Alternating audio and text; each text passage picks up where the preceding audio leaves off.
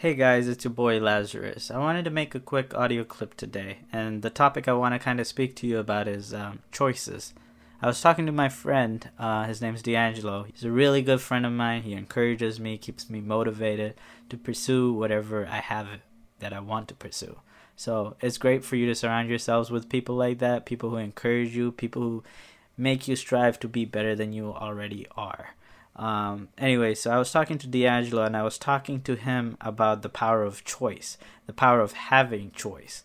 There was this one guy I was listening to an Audible book, and in that book, there was a story about this professor who handed his students a paper clip that basically had three options on it. The first option was to get a newspaper subscription that was just print, which was about $149. The second option was to go for a digital print, I guess you could call it, which was about $75.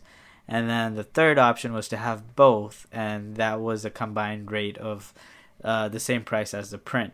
And when given the opportunity, all the students, almost the majority of the students, all chose the option that allowed them to have the print and the digital option. They probably saw value in both, having both for the same price as the print. Now, he changed the group, and he showed another group of students the option to have either the print and the other option to just to have digital at around $75. And the majority of people all chose to have the digital one. So you kind of see there's something at play here. When you're given two options, you kind of choose the better of the two. But when you're given a third option that includes both the first and the second option for the same price or maybe the same area as the first option, then the third option appeals the most, right? Because you can get a 2-for-1 value without having to pay for just one of them.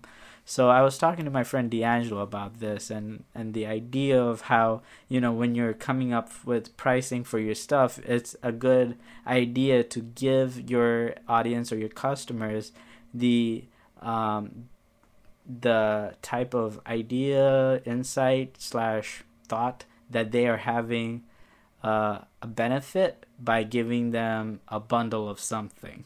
So the more options that you provide that you could tier together, the more appealing it is to your customer or to your audience. That's all I wanted to talk to you about today, was just basically the power of having choice, and that if you start building choice into your product line, it's something that you can play around with, it's something that you could experiment with, and it will give you great insight into how you could better market to your customers. So that's it for today's audio clip, audio podcast. I still have to give this thing a name. I have no idea what I'm going to call this show, but anyways, thank you for listening. Have a great day, guys.